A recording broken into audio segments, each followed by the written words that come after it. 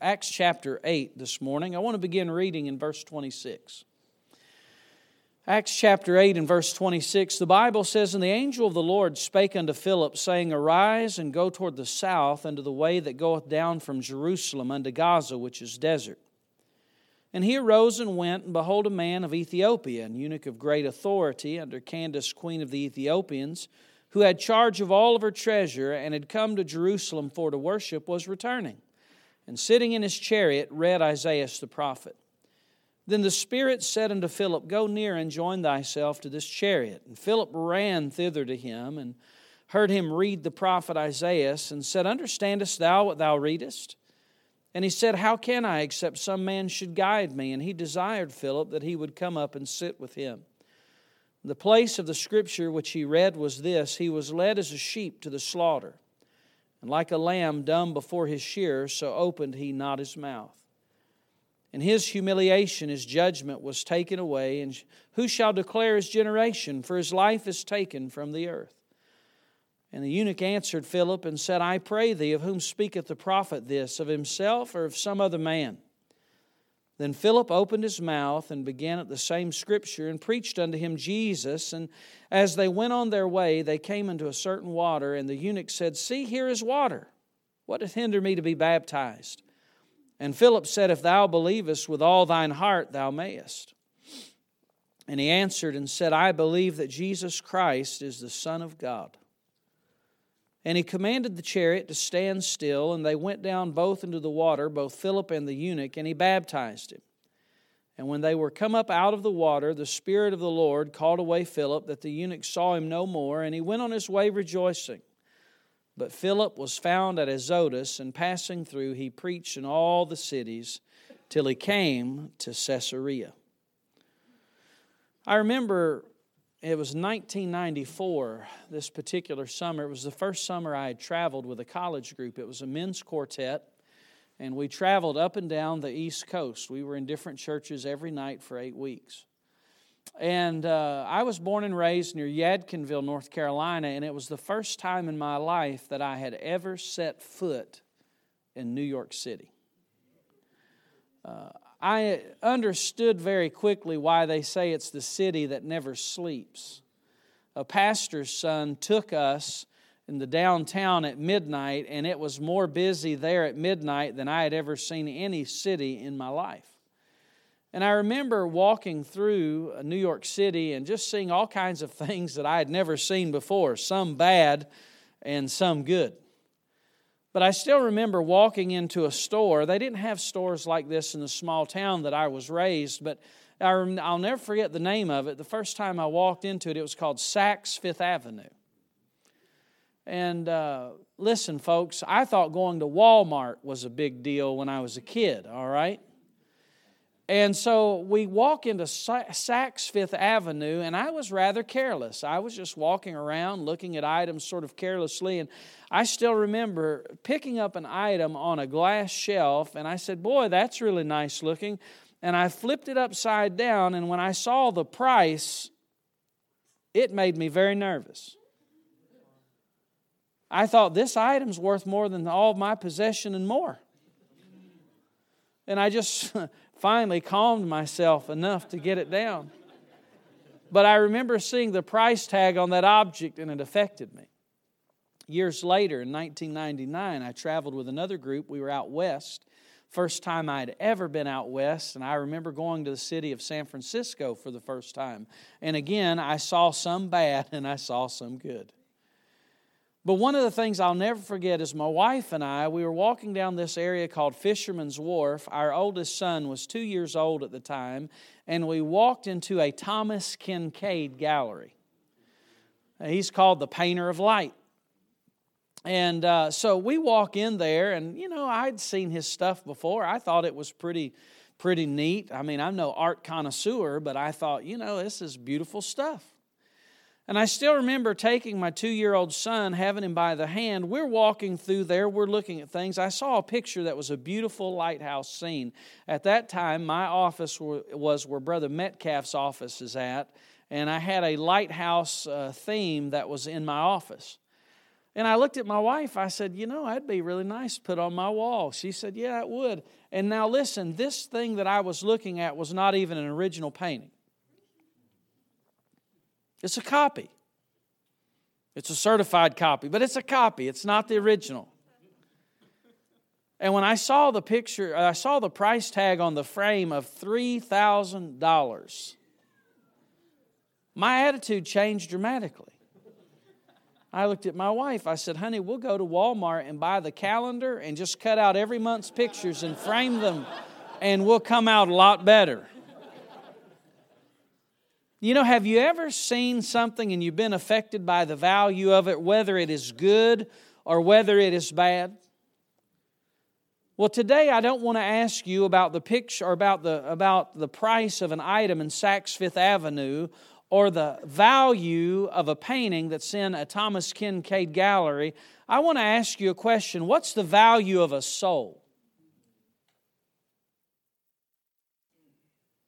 When is the last time that you personally have been affected by the value of a soul and so moved that you felt burdened to reach out to someone with the gospel?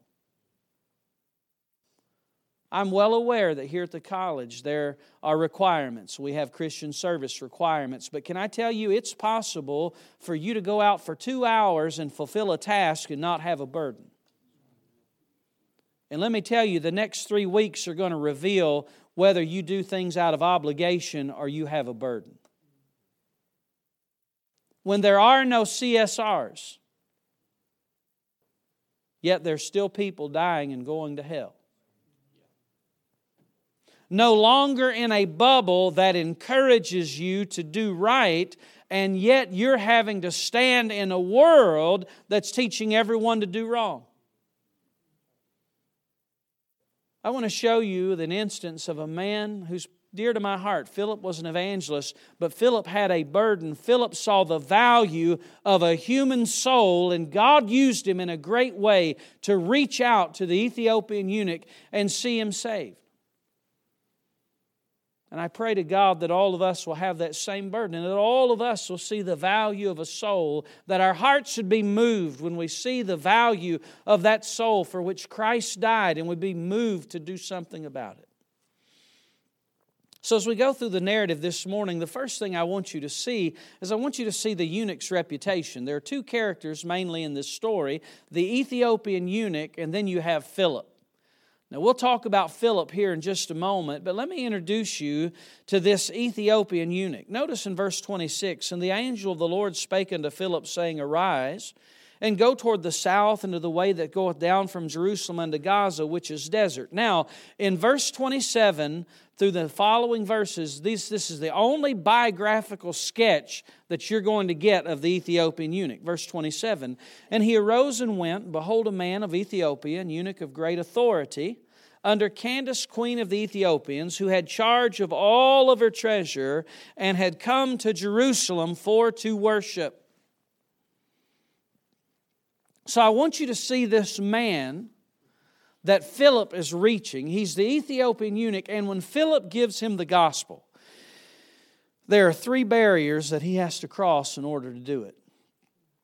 And let me tell you something, young people. I believe it's just as important that we cross these 3 barriers today as Philip did 2,000 years ago. When Philip reached this Ethiopian eunuch, the first barrier he had to cross was a racial barrier. Here's a man from the different part of the world, a man whose skin color is different. And yet he crossed this racial barrier. He looks and he is not hindered one bit. This man's not like me. Let me just tell you, I'm glad we're not all like each other. It'd be a boring world, wouldn't it?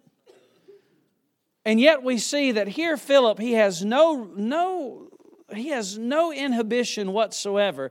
And let me just say this, and I think it ought to be said in pulpits today, even though we think that this is long gone. Let me tell you, racism is probably today still one of the greatest hindrances to the gospel. I'd like to tell some people, listen, you're going to go into shock when we all get to heaven and there's a large choir and they're assembled from every tongue, every tribe, every nation. So why not get busy with the gospel and let's get along now? But he crossed a racial barrier, and I hope there's not a single person. I don't care the shade of your skin. I don't care your ethnic background. Listen to me. I hope that wherever you're from, whatever your background is that you will leave this place firmly persuaded that the gospel is for all.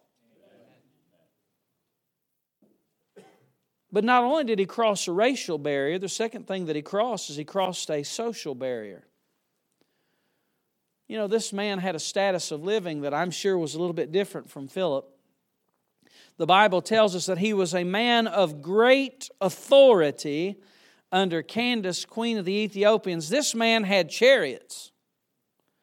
This man was loaded financially. This man had authority. This man had what the world would say is what you need. You need authority and you need lots of money. You have those two things and that's great. Have you ever been intimidated when you talk to people that are in a sort of a different social class than you are? I still remember my introduction to social classes. I was raised really in a poor home. In elementary school, I thought everybody was poor until I got to junior high. I got to junior high and there were kids from the country club on the other side of the county that went. And I'm going to tell you what, I was wearing hand-me-downs as an only child. Do you understand that? It's when you get clothes from your cousins, male and female. I still remember wearing a pair of shoes that one of my cousins, she was a basketball player, and I was wearing her shoes. I was like, that was it. That's what you had. And then all of a sudden, man, you're introduced to the other side of the county and you see these people and you're like, man, they buy that stuff new out of the stores. And that's not a bad thing. It just wasn't the way that I was raised. But I'm going to tell you, I was so intimidated. I mean, I just wanted to walk into school, my shoulders slumped, be like, hello, just sit down, leave me alone. I don't want to talk about that. But you know, there is this social barrier that many times that we feel. But can I encourage you, whether a person is rich or whether they're poor, listen to me, the gospel's for all.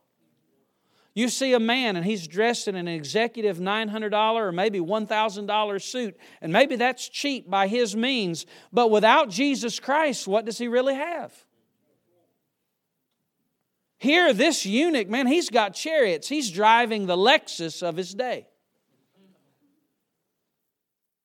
And yet, you know what? Philip didn't see a rich man. He didn't see a politician. You know what Philip saw? Philip saw a soul. And it's time for us to start looking that way. He crossed a racial barrier. He crossed a social barrier. But it's interesting, he also crossed a religious barrier. Look at the end of verse 27. Who had charge of all of her treasure and had come to Jerusalem to smoke pot.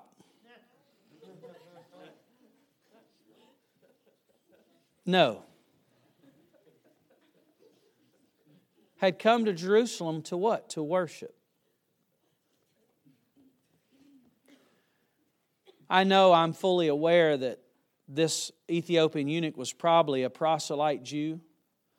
And so as a result, he's serving a religion that's Christless. I understand that.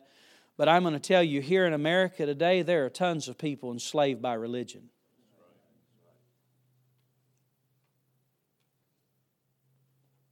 You say, well, they go to church. Well, I'm going to tell you what, that can be good in society, but church, that's an awful big tent nowadays. If somebody tells me they go to church, that either creates fear in me or comfort. If they're coming from a Bible preaching church, I at least know they're regularly exposed to the gospel. If they're going to a liberal church that never preaches the gospel and is more dictated by culture than the Bible, I'm scared to death because they'll march right into hell with the grave clothes of religion and think the entire time that they're okay.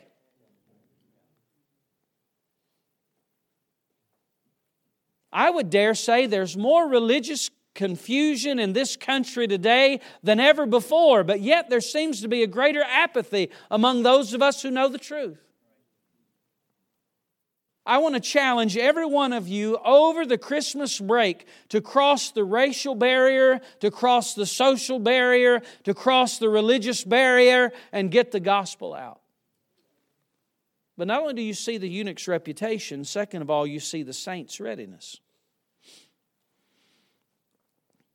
I think that this idea of looking at Philip, I think we ought to really look long and hard at this, long before there were ever CSRs. Long before gospel tracts had ever been printed. Listen to me, there was a man who was tender and sensitive to the Spirit of God. I'm impressed with Philip. Do you know where Philip was at before this ever happened? He was preaching in the cities of Samaria, and Philip was seeing people saved. Now, can I just tell you something? If you're a preacher and you're seeing people saved, that's like being a basketball player and hitting 23 pointers in a row in one game.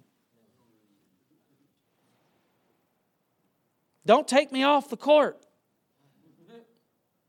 I could shoot with my eyes closed. This is wonderful. I mean, it's just on. And it's right in the middle of that action that God says, Philip, I want you to leave there and I want you to go out in this wilderness. Now, I'm going to tell you what, had I been Philip, I'd have said, but. It's really happening here, Lord. But the Bible just says he arose and went. Listen to me, you can have all kinds of knowledge in your head, but if you don't have obedience and you don't have the determination to be sensitive to the Spirit of God, you're not going to accomplish much. And so then notice what Philip does in verse 28, or verse 29. It says, Then the Spirit said unto Philip, Go near and join thyself to this chariot. Here's one of those moments. You want to talk about crossing a social barrier? God says, the Spirit says, go over to those chariots, that rich man over there, and give him the gospel. I remember before I ever came to college, and by the way, next semester in January, you're going to hear my home pastor, the pastor that I was saved under, a mountain preacher, godly man, a student of the Word. He's going to come and preach in chapel in January, but I'll never forget, he's the one who taught me how to be a soul winner. I didn't learn that in personal evangelism class. I learned that under his ministry in his hip pocket as a teenager. And he had a real way of just taking us alongside and mentoring us. And I remember one day we were in the Baptist Hospital in Winston-Salem, North Carolina. And, he'd been teaching us about passing out tracts. Here we are in an elevator, and it's preacher and myself and two doctors wearing those long coats step in with the stethoscopes around their necks. And we're just standing there, and I'll never forget, preacher looked at me and he went,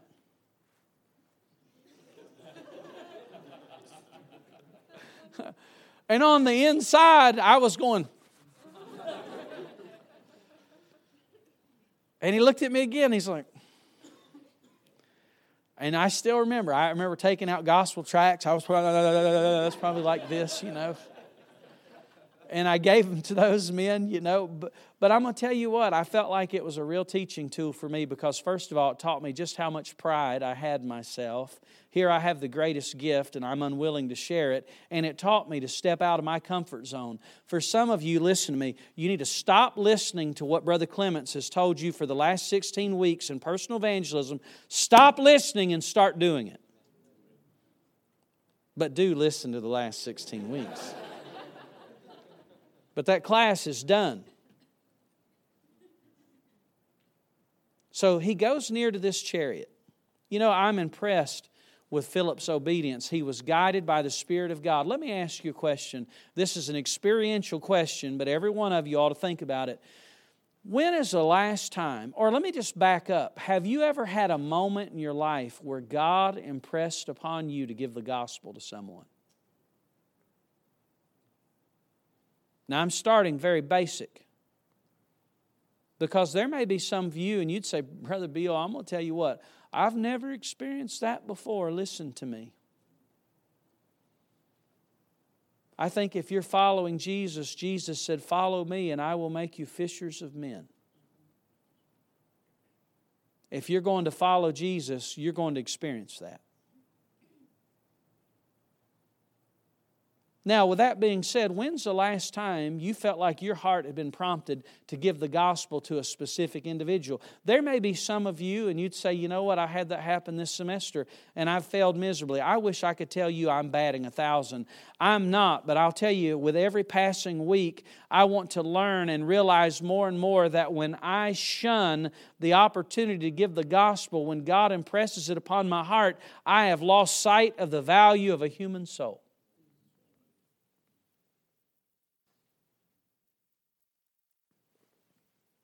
But the Spirit of the Lord says, Philip, go near to that chariot.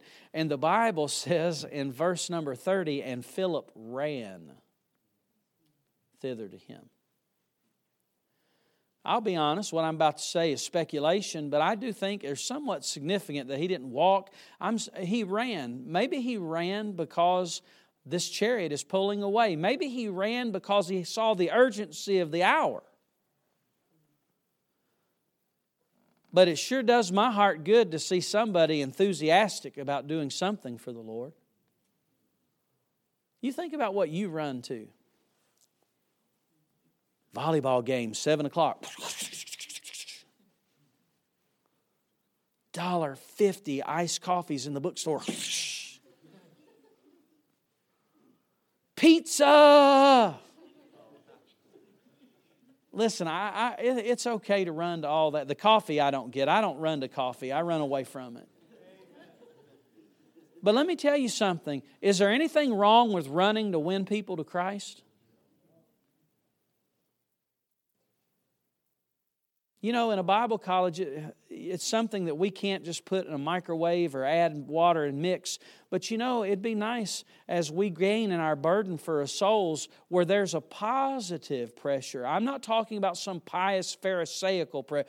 Well, let's go and pass out tracts for 4 hours today so that we can be known as great people. But I wonder what would happen if you went soul winning on Saturday and God forbid you went for 3 hours instead of 2 because you wanted to.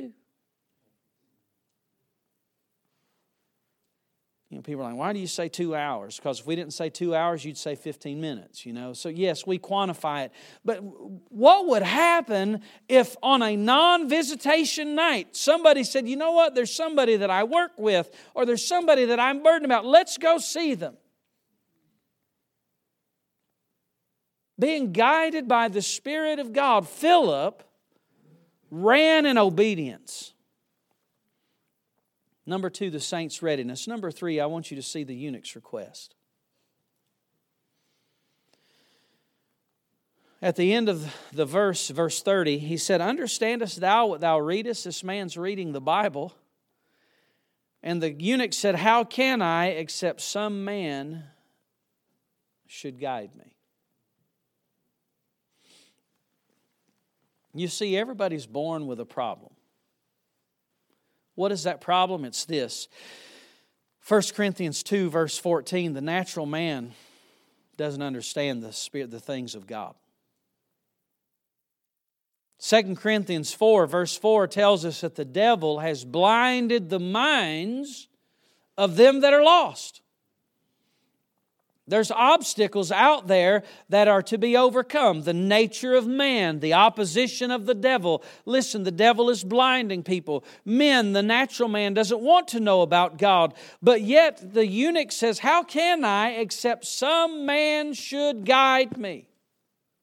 You know, one of the most thrilling testimonies I hear in this school is when a student stands before on a testimony day or in a dorm devotion and says, I led my first soul to Christ. I don't sit there and say, well, it's about time.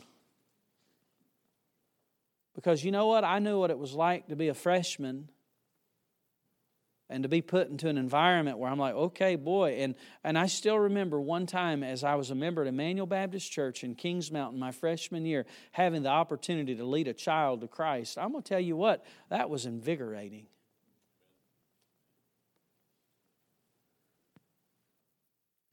But what do? You point them to this book.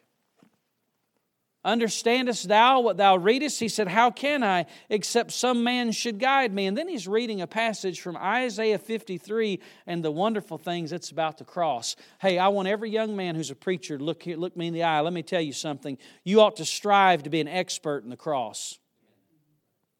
Know it up one side and down the other. Know every nail, know every splinter, know every occurrence, because all of your life you're going to need to preach it. You know, Philip, apparently, he must have been a good student of the Scripture. He didn't say, well, I'll tell you what, let me ask Dr. Lucan. I don't know where this is at. That's Old Testament. That's not, that doesn't count. That's what some people say.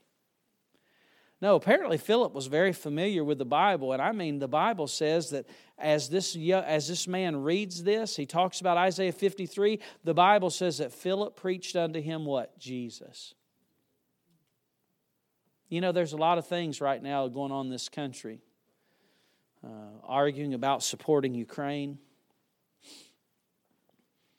Is the president's son doing illegal things and the president's involved in it? Is the guy who's going to be running for president, is he even going to be out of jail to be the president? I mean, I'll just be honest. It's just like a mess, and everybody in this room's got an opinion. But I'm going to tell you one thing. If you can go out of here and go home over the break and you preach Jesus, that'll make a lot greater difference than any of that other stuff. It's not that I'm not interested in political things. It's not that I don't have an interest in it. But ultimately, I'm going to tell you the greatest goal is preaching Jesus. Because when you preach Jesus and liars get saved, they stop lying. When people get saved, they start paying their taxes. When people get saved, they stop calling people bad names and deriding them all the time. Preach Jesus. That's exactly what Philip did. When you leave this place and you go over the break, I hope that you will guide somebody and that you'll preach to them Jesus. But the last thing that I want you to see are the story's results. Verse 36, and as they went on their way, they came into a certain water, and the eunuch said, see his water, here is water, what doth hinder me to be baptized? Now, I will say this, the liberal preacher would have said, well, not a thing, man, let's get you into baptistry, join the church, get you given every once in a while, and man, welcome to the club.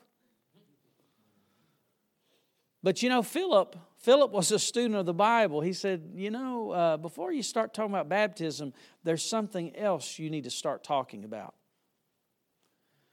I just love it when you take the Bible at plain value.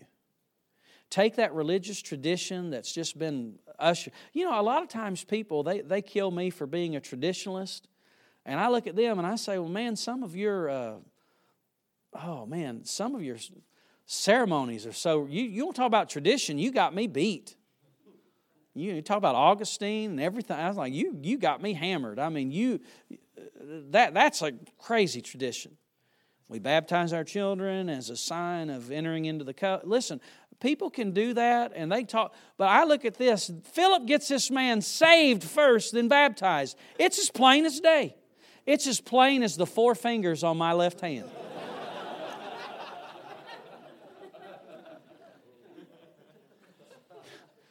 You may say, well, listen, I'm just telling you, it's amazing. How can you depart from the obvious?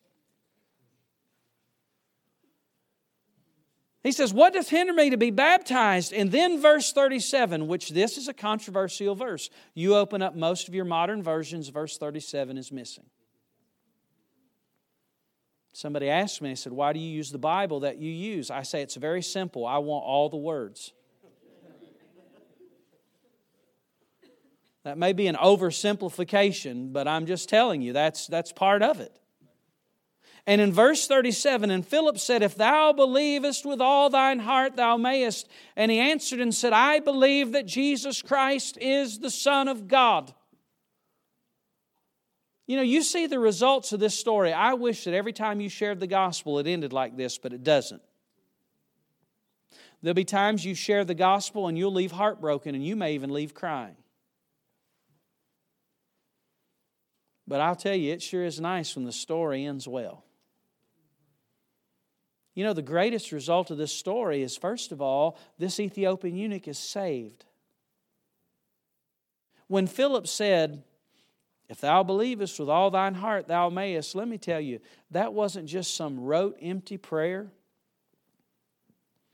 It wasn't just saying, "I believe in God like I believe in George Washington." No, let me tell you something. When he said, "I believe that Jesus Christ," listen to me, "is the Son of God," for a proselyte Jew, that was a mouthful. If I could tell you, it's like Philip said, all of my eggs are in that basket because He is the Messiah and He's the only one that can save me. I believe that Jesus is the Son of God. And at that moment, he was saved. You know, I'm glad the moment that you called on the Lord, for whosoever shall call upon the name of the Lord shall be saved. I'm glad for that. But you know, not only was salvation a great result. You know, the next great result is in verse 38. "And he commanded the chariot to stand still, and they went down both into the water, both Philip and the eunuch, and he baptized him." I know there are different religious traditions today. I've just never heard of a Methodist who went down into the water with his congregant to baptize him. He might do this and pour it in his hand and sprinkle. We had a professor, Dr. Bond. He's with the Lord now, but when he was right out of college, he was preaching in a Methodist church. He said he was younger and didn't know any better, but while he was preaching, he reached down and he grabbed the cup and he drank it. He said, "I didn't know I drank the baptistry."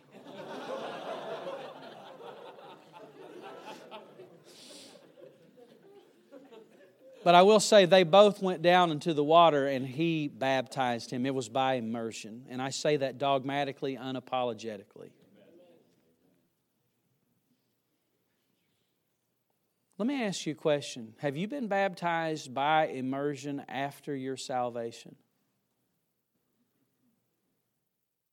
One year I had a dorm mate, and you know when he got baptized? When he was in Bible college. He swallowed his pride, and he said, "You know what? I didn't get baptized after I got saved." And he got baptized, and Dr. Surratt baptized him. I'll never forget it. First time I'd ever seen somebody baptized in those robes. You know, back home we just sort of, wore dark clothes and got in there, and they dunked us. But I was like, boy, that's unique. I'd never seen that before. But yeah, baptized him while he was in college. You know, that's a great thing when you publicly identify that you are His. Salvation, baptism, but let me show you the last result.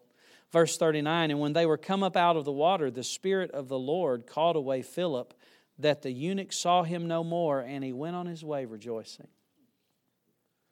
Somebody asked me, they say, "Well, who was rejoicing, Philip or the eunuch?" Well, I'll just tell you this. I think probably both of them were pretty happy at this point. Let me tell you something. If you're here and you've ever led a soul to Christ, you tell me of any other joy you've had in your spiritual life that rivals that. Wait till you have children. We men, we have it easy. The wife's the one that says, you walk out of the room and you're just like, this is great. The wife feels that way too, but she's wore out.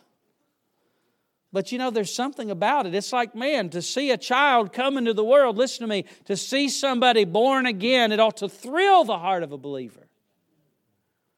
But I can't help but think the eunuch had to be pretty happy himself. Why? He'd found the truth. He'd found the way. Now I want to ask you a question. When you leave here, are you going to be a Philip? Or are you going to be a carnal Christian, unconcerned about the souls of men and self-absorbed? The truth is, there are some of you in this room, you know why you're here? Because you had a Philip.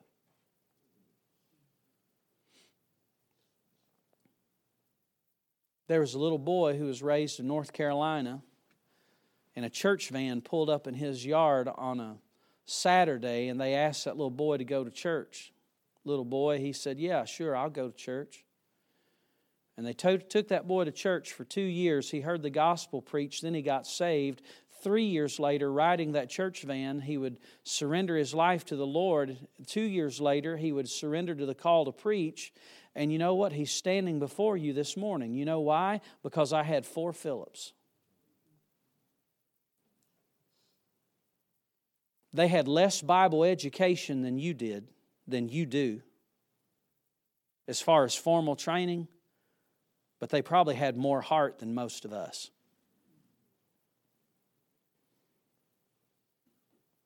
I'll forever be grateful for C.W. Plowman. Listen, guys, whenever you start talking about how much you work in school and how hard it is, I'm going to ask you to do me a favor. You sit at church on Sunday, you go watch that man over there who's there on Sunday morning who works third shift and works 60 hours a week.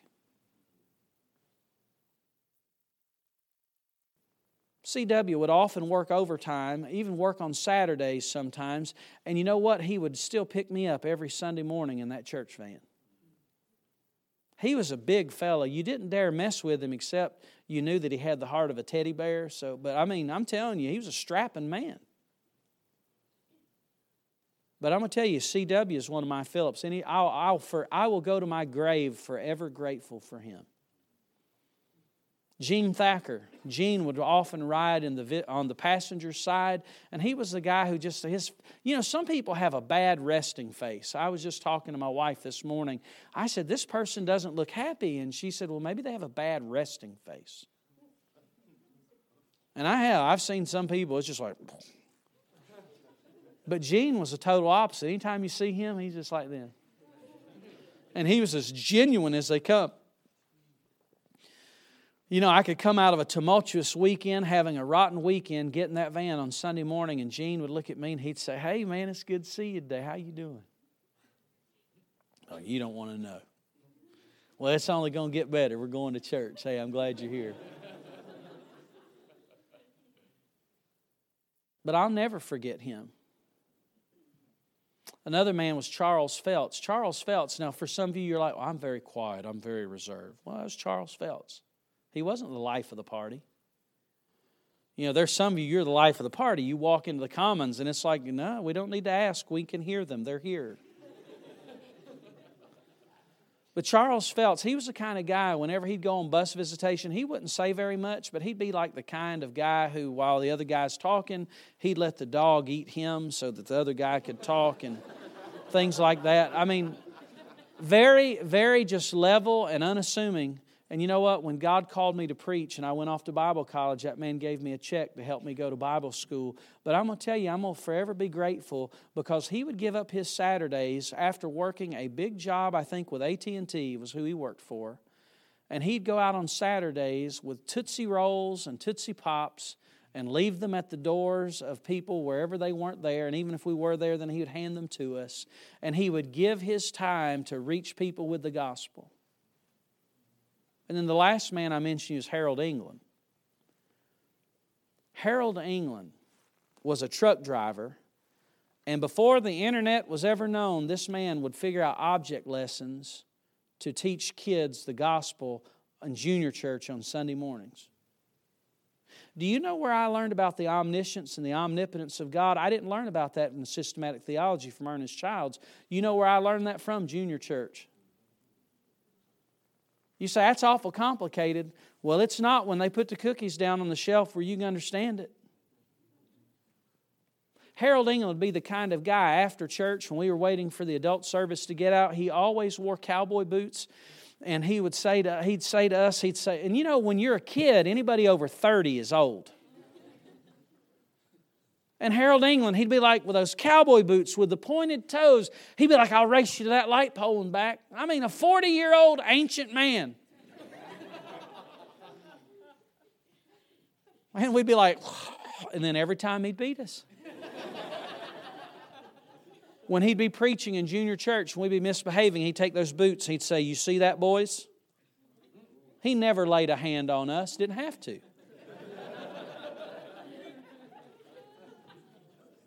Now, let me tell you what all 4 of those guys have in common. Let me tell you what they don't have in common. They are not multi-million-dollar athletes. They were not Bible college students.